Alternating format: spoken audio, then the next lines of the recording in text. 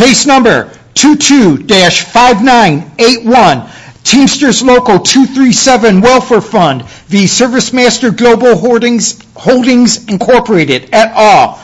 Or arguments not to exceed 15 minutes per side. Mr. Douglas Willens for the appellant.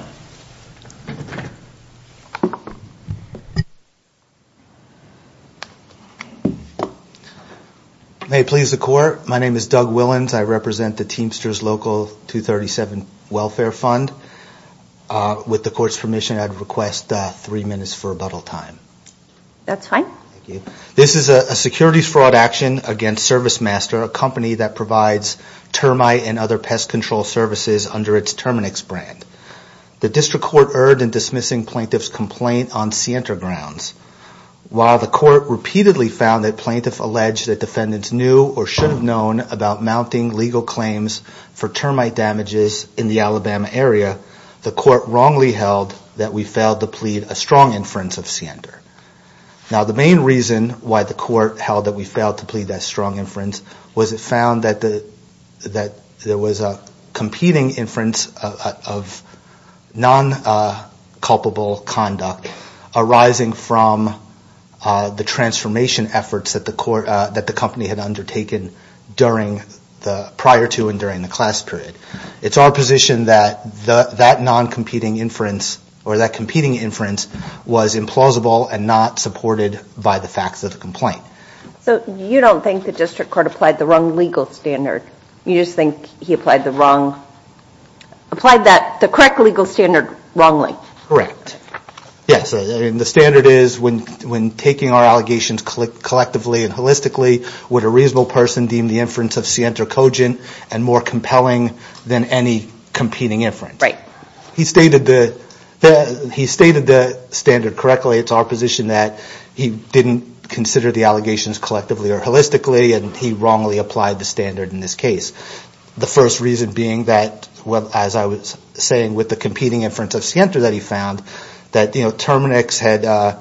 ServiceMaster had undertaken what they called this transformation effort, and we say it's implausible and not supported by the facts of the complaint because when they discussed this transformation effort, it was aimed at it's undisputed that it was aimed at improving their customer service and retention.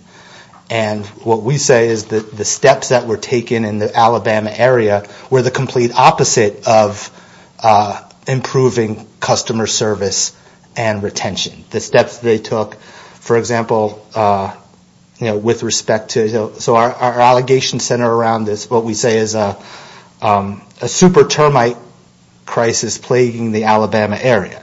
So we allege in the complaint how that crisis came about, how it manifested, that shoddy work led to a substantial increase in termite infestations in the Alabama region around the Gulf Coast.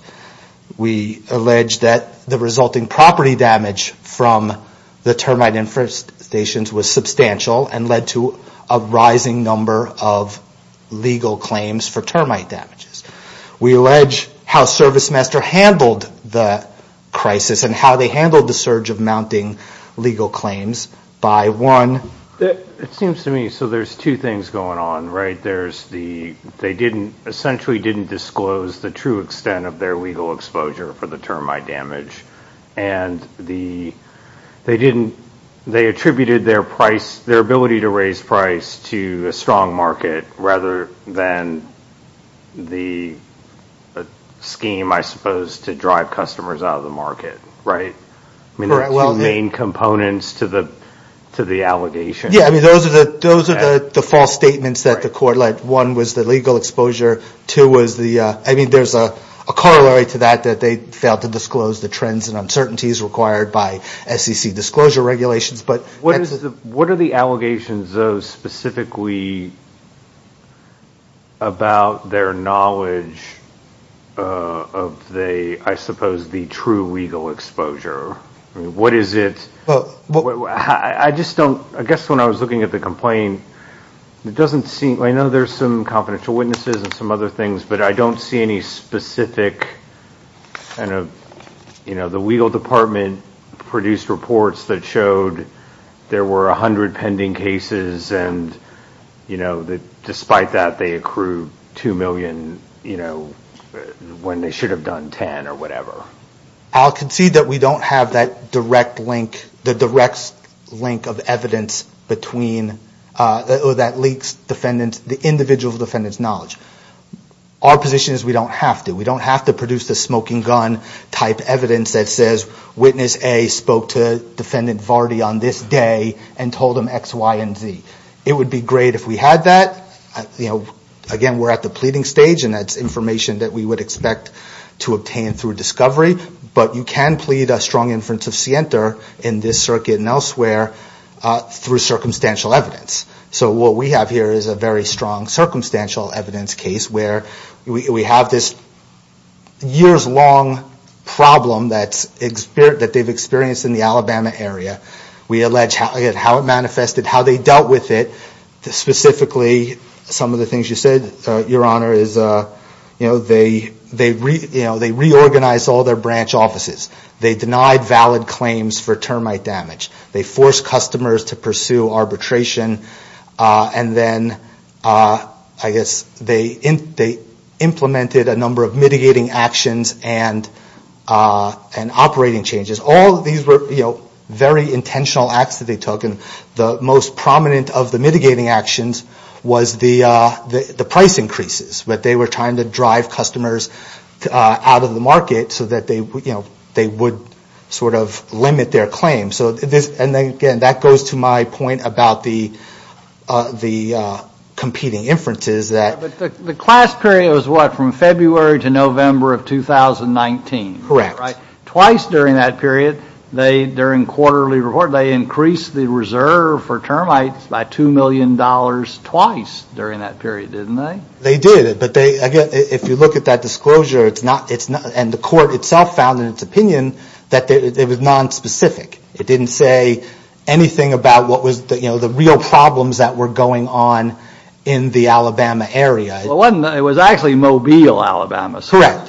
Well, it was Mobile and the Gulf Coast area, but yes. The whole state. I mean, it wasn't. No, you're correct. They acknowledged at the end of the class period that these claims were concentrated in the Mobile, Alabama area. I'm not suggesting. Let me ask you this. I mean, you're aware, I'm sure, of our case called Hellwig. Yes, They're the Hellwig factors that are sort of indicia of scienter. Mm-hmm. Well, I'm curious. It doesn't seem like most of these factors exist here. I mean, there's no evidence of bribery. There's no insider trading. There's no ancillary lawsuits that were quickly settled. There's no personal interest of certain directors. So what Hellwig factors do you have here that would infer scienter? Before I answer that, I just would like to say that Hellwig was a pre-Telabs case. Yeah. So when we look at, again, how we evaluate scienter in a post-Telabs case, I'm not saying the Hellwig factors are not important. They certainly are. But what the Supreme Court said is you look at the collective and holistic facts together. And what that would mean is there may be some instances where cases don't fit neatly within those Hellwig factors. But to answer your question specifically, I mean, I think it's number 6, the disregard for the most current facts that are contrary to what the company is saying. We allege temporal proximity. There's also the I don't want to say it references an ancillary litigation. We do have an ancillary investigation here that started prior to the class period extended that was That's resolved. The Alabama Attorney General. Correct. But that didn't get resolved till a full year later. True. But if you look at the press release that's in the record where they announced the $60 million settlement, what the AG said was, as soon as we presented our facts to the company, they settled for $60 million. So yes, the settlement occurred afterwards, but I would suggest at least there's some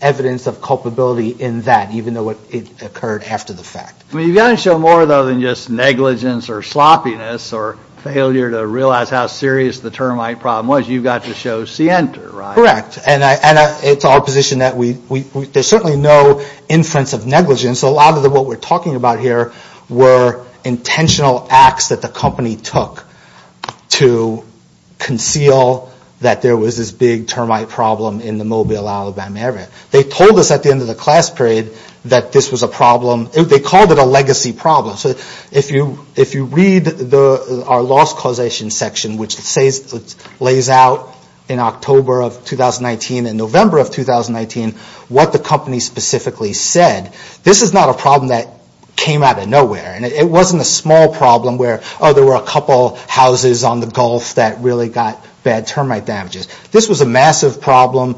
They took significant steps, and they took those steps in Alabama only. Like what they said at the end of the class period is, all of our other areas are operating at historical levels. So this was an Alabama problem, and where the court said, in our view, made a materiality decision that, this is a local Alabama problem, and it doesn't. I'd say the facts of the complaint and what they said at the end completely counter that, and this was a big problem they had been monitoring for several years. If the individual defendants didn't know about it, and we suggest that they do, under a corporate scienter theory, we still have there are individuals who implemented these intentional acts for one of implementing these price increases to get people to drop their contracts before they discovered that they even had the termite problems to begin with. Do you? I know we have a number of cases in this area, and obviously there are in other circuits. Do you have one or two that you think this one is most similar to, where a court has let the claim go forward? I think probably the strongest case in our favor is the second Frank v. Dana case. That was 2011. I know, Judge Gilman, you were on the first case, but you weren't on the second one. But that's probably our strongest case. The recent Aztec case, ASTC, that was decided in the past few years is also a very good case for us. But the case law is I'm not up here suggesting that scienter is easy to prove. But what the court said in the Aztec case is it can't be insurmountable. We're still at the pleading stage. Let's go to the price gouging issue. What are the allegations there that? Okay, so he says on the call, we can raise price because the market will bear it. You say there was a strategy to raise price to decrease the number of customers. What is the allegation there that he knew that was the strategy, I guess, when he was saying something completely different? Yeah, well, we say his statement, and the court found that his statement was misleading because it failed to disclose this Alabama issue. But it's the same type of allegations where we allege in 2018 that they implemented these pricing. We have there's an allegation in the complaint that Jeff Curtis, now the national director of claim, I don't know if he is at the present, but at the time of the complaint, who testified in 2018 they implemented this procedure to raise price. Again, this wasn't a minor thing. They raised prices by 1,000%, as the AG found. They acknowledged at the end of the class period that they had begun these mitigating activities in 2018 as they were facing, again, we have allegations in the complaint of such a glut of arbitrations. They had so many that they had scheduling problems throughout 2016, and that led to these multi-million-dollar arbitration awards. So it's the AG, it's all of the facts taken together. We don't have the smoking gun here. I fully acknowledge that, but we certainly have enough to survive a motion to dismiss. Right. Thank you. Any other questions? Okay. Thank you.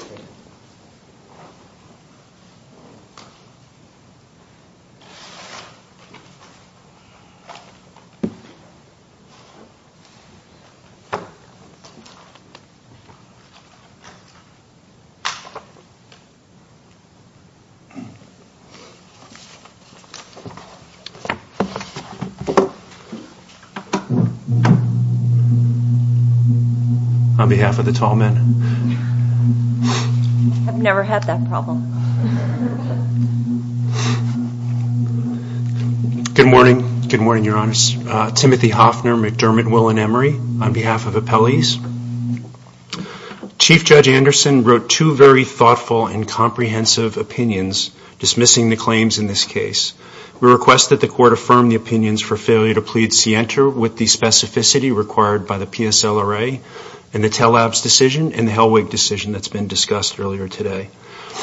Plaintiffs have the burden of pleading a claim, and I'm going to try to focus on a couple of the issues that came up in the questions here. A strong inference of scienter must be more than merely plausible or reasonable. It must be cogent and at least as compelling as any opposing inference of non-fraudulent intent. Since the burden of pleading is on plaintiff, defendant need not proffer a non-fraudulent explanation absent plaintiff articulating a cogent and strong inference of scienter. That's the Diebold opinion, which Judge Gilman was smart enough to write. Here the Court found the complaint alleged a plausible inference of scienter, but found the inference was not strong. Then the Court went the extra mile to find that the inference was no more plausible than the non-fraudulent explanations of the facts. The Court's opinion needs to be read holistically. There's a several-page discussion about scienter. There are bits and pieces that my colleague seeks to draw out and focus on, but you need to look at that holistically, look at the entire discussion. As part of this analysis, the courts consider the Hellwig factors that you discussed. Hellwig is consistent with Tellab. It's consistent with the factors that have been identified in a number of cases that focus on indicators of scienter. They compile those factors. Those factors are then considered holistically and determine whether the complaint satisfies the high bar under the PSLRA and Tellabs. And that's exactly what Judge Anderson did. The crux of appellant's argument is that the district court erred when it dismissed the complaint because it didn't review it holistically. Again, he can't find the smoking gun. He can't find facts, frankly. But we disagree with his analysis. Following the PSLRA, Tellabs, and this court's precedent, the district court analyzed each statement alleged to have been misleading to determine whether the statement set forth a material misstatement or omission. The court then addressed the allegations to determine whether they stated with particularity the facts giving rise to a strong inference of scienter. The court considers these facts pled as a whole against the framework of Hellwig. Pages 594 to 600 in the record need to be read together because they set forth the court's complete holistic analysis. I want to focus on one set of facts which I think your questions really hone in on.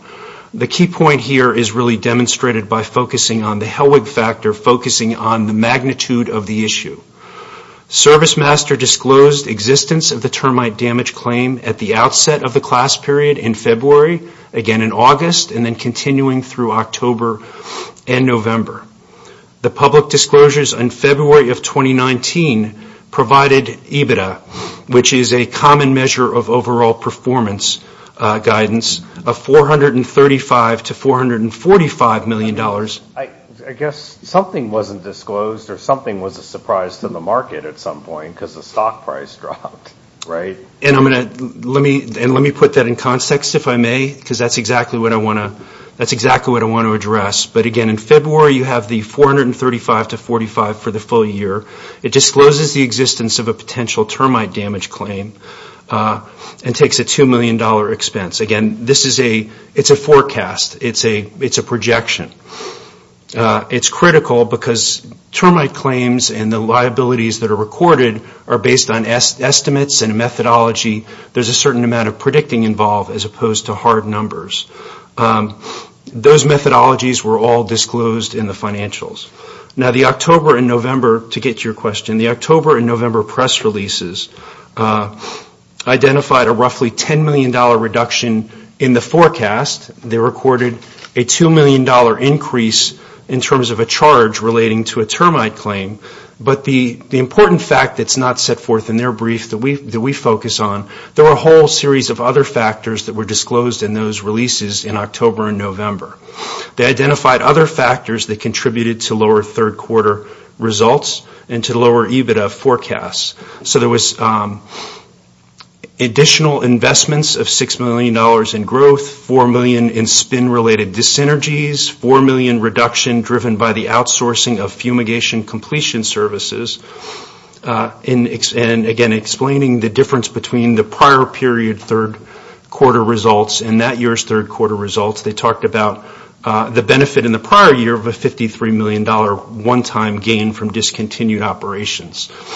So the point here is that there were a whole series of facts that related to non-termite issues. Again, the termite issue was a $2 million change in the number, and then they were talking about a $10 million change in the overall year forecast, and that's as part of $440 million in positive EBITDA. So the company's still doing great, so you have a little bit of a change in forecast. It's so great that the stock dropped 40%. Well, again, there were other issues that contributed at that point in time to the stock. But now are you talking about loss causation as opposed to Sienter? No, I'm talking about the Hellwig factor that focuses on the magnitude of the issue, and kind of ties in, I guess, in some ways to loss causation. But okay, well, yeah, it's both. But again, in terms of the Hellwig factors and TELEBS and everything else, it's the magnitude. What about the fact, though, that the company raised rates as high as 1,000%, trying to drive people in Mobile with contracts out of their contracts? Does that indicate Sienter, fraud? The answer is no.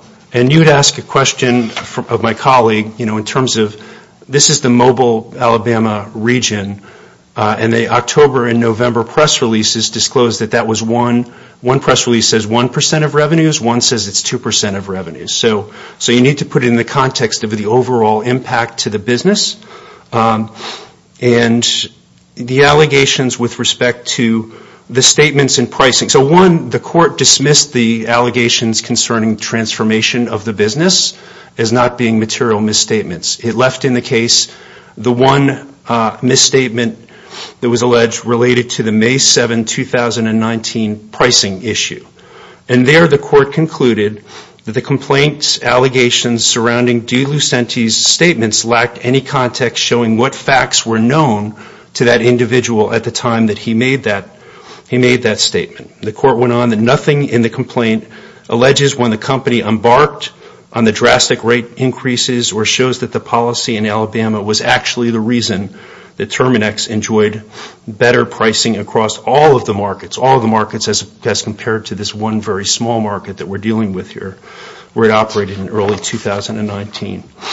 So going back to the other Hellwig factors, again, the complaint, and this is the point that Judge Anderson made, it did not have citation or discussion of specific documents, internal reports that were inconsistent with the public disclosures that were being made throughout the time period. Although there was reference to internal meetings where termite issues were discussed, there was no detailed facts talking about information that was contrary to the disclosures that were being made. You look at the other Hellwig factors. There's no insider trading like the Aztec case that my colleague had mentioned. And that's why if you look at the body of Sixth Circuit opinions, this case is very, very different. Let me just highlight my cases here.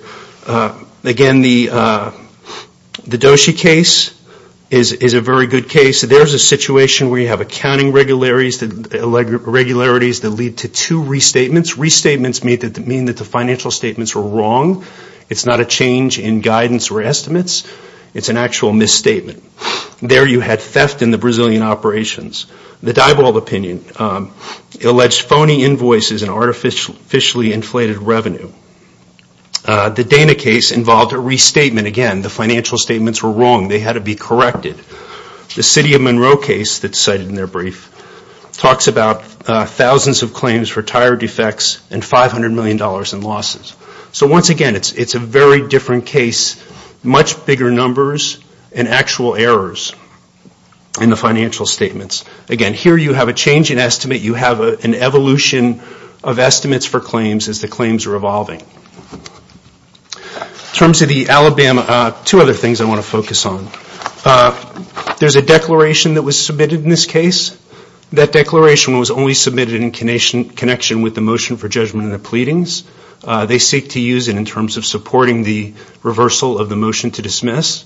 it's not appropriately considered as part of it. What do we do with the Alabama investigation? Doesn't that show that at least there's some awareness that there's a problem, that you may need to reserve more? I mean, I take it their argument is, look, you have this investigation, you've got these arbitration awards, you've got a serious problem, an extra $2 million is just completely understating what the exposure is. Yeah, so there's a number of reasons why it does not support a claim for securities fraud.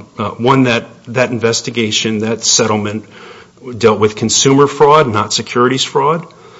Two, the investigation was settled approximately 1 year after the alleged corrective disclosures. But it was going on, right, during the class period? They don't allege facts. They cite to a press release. They say in their brief that the press release says it was going on during the period. That press release, which is part of their declaration, which again came in on the motion for judgment in the pleadings, doesn't say that. So that's not in the record. No allegations in the complaint suggest that ServiceMaster actually quickly settled the investigation. Nothing in the complaint, their declaration, or otherwise establishes that the investigation was commenced. Yeah, we just touched on that. And the other fact is, again, there's a number of cases that are cited where large public companies are frequently the subject of investigations, and the mere existence of a pending investigation is insufficient to give rise to a strong inference of scienter. That's the Diebold case. It's the Ashland case. And again, the cases that they cite in terms of investigations involved far more serious conduct, criminal conduct. This is not criminal conduct. Again, this is a consumer issue. So they have the Eastwood case where there's a criminal conspiracy to misappropriate Medicaid funds. There's the Greenfield case where someone was indicted by the grand jury for falsifying business records, grand larceny, and conspiracy. So again, this settlement that was entered into a year later. I hear that, and I don't know. I suppose I don't know that it matters that it was criminal or not criminal. I guess the point is, the question is it misleading? Are the statements misleading because, and can you infer that they were knowingly so because, again, there's this legal exposure that's out there. There's a serious problem with termite damage. We're facing increasing legal liability, and at the same time we're telling the market, we've got some historical practices, we're gonna accrue $2 million more, we're fine. And Your Honor, I think the hole in the record is any fact connecting that settlement in November of 22 to show that there were claims during the class period of February to November of October, November of 2019, that there were actually claims of a greater magnitude that existed, that were known to senior members of management, and that were not disclosed, and where these estimates, where these claims had actually come to. I take it I thought they did allege that there were at least some arbitration awards that were in the seven figures that they were aware of. So they identify in their complaint, and then they later attach the arbitrations in the declaration, 3 awards, which in total are less than $10 million, and again, which evolve over that 2019 period. There's no allegation as to when they became final, but again, that $10 million is consistent with, you've got the $2 million in the beginning of the year, you've got an additional $2 million in August, then you have another $2 million in October of November. So, as Judge Anderson found correctly, the facts that are alleged are consistent with the inference, the plausible inference, and again, they didn't present a strong inference of fraud. You wouldn't reserve, okay, I got $10 million in awards, I'm going to reserve 10. I mean, these are 3 cases. How many other cases? I mean, presumably, if this is an infestation in Mobile, Alabama, there's 50 cases, 100 cases. I don't know. The legal department would know that, right? It seems implausible that you would just say, well, okay, we have these 3 cases, it's $10 million, we'll reserve an extra 2, whatever it is, as opposed to saying, hey, there's got to be more where this came from. I mean, the magnitude of the award seems to be pretty high to me. I mean, involves perhaps some punitive damages based on conduct. I don't know, but I mean, it just seems like you could infer perhaps that there was more out there.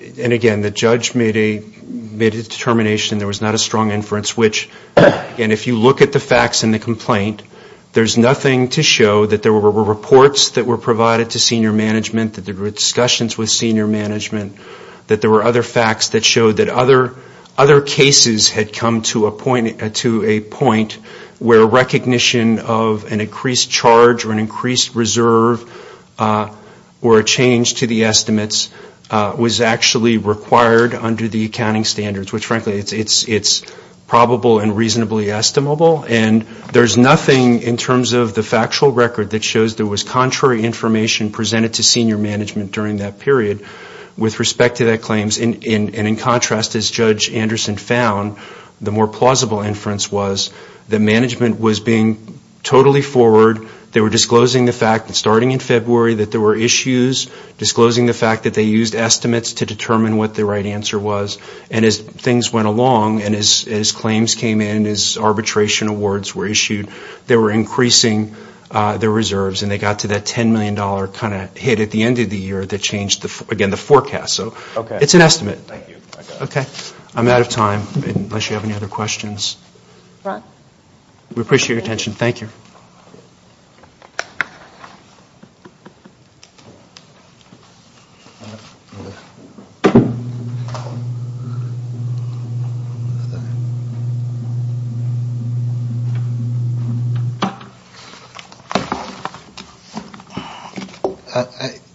Counsel has indicated, we need to look at the decision collectively and holistically, like we would in with respect to the actual Sienta analysis. But so he spent a lot of time talking about what happened in February and what happened in May and what happened in August. And I think it's important to point out that the court found that we alleged false statements in February, and we alleged the scheme in February. We alleged false statements in May, and the scheme continued in May. We allege the same for August. And when the truth came out in October and November, and he spent a lot of time talking, I think Judge, you hit the nail right on the head. When the bad news came out, all of the bad news related to what was going on in Alabama. They said we've had this significant problem going on there for years. And again, if you read the actual allegations of what our loss causation allegations are, but I think they're relevant to both Sienta and the falsity, that what they're telling you is we had this huge problem. We had to take these significant activities and mitigating actions. We took them only in Alabama. We didn't take them anywhere else. And what happened? The market reacted negatively. The stock dropped 20% in October. Analysts came out and said, what are you guys talking about? You've never disclosed anything about this big problem you have in Alabama at any time before. They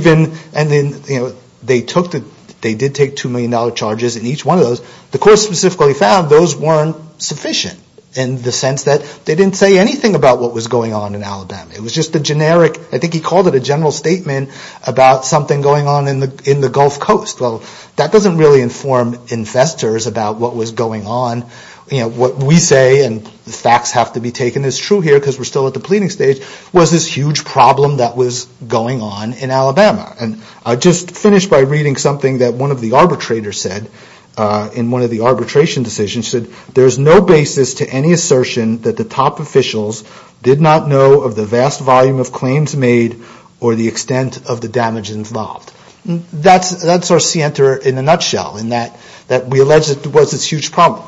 Again, it is a circumstantial case, but I think it's on line with what this court held in Frank v. Dana. We allege other circuit decisions I think are similar. The First Circuit Carbonite case, which was from 2021, the Third Circuit Avaya case, were similar. I mean, Avaya specifically held that they pled Sienta even though there was no document or witness that specifically discussed anything with the defendants. And again, I'll just, with my last couple of seconds, we have a corporate Sienta argument here that we allege that the district court didn't even address. He only addressed Sienta as to the individual defendants and said, well, since there's no Sienta for them, that's the end of the story. But under this court's decision in Omnicare, you can look at the scienter of other executives, and we allege a number of executives in the complaint that had knowledge.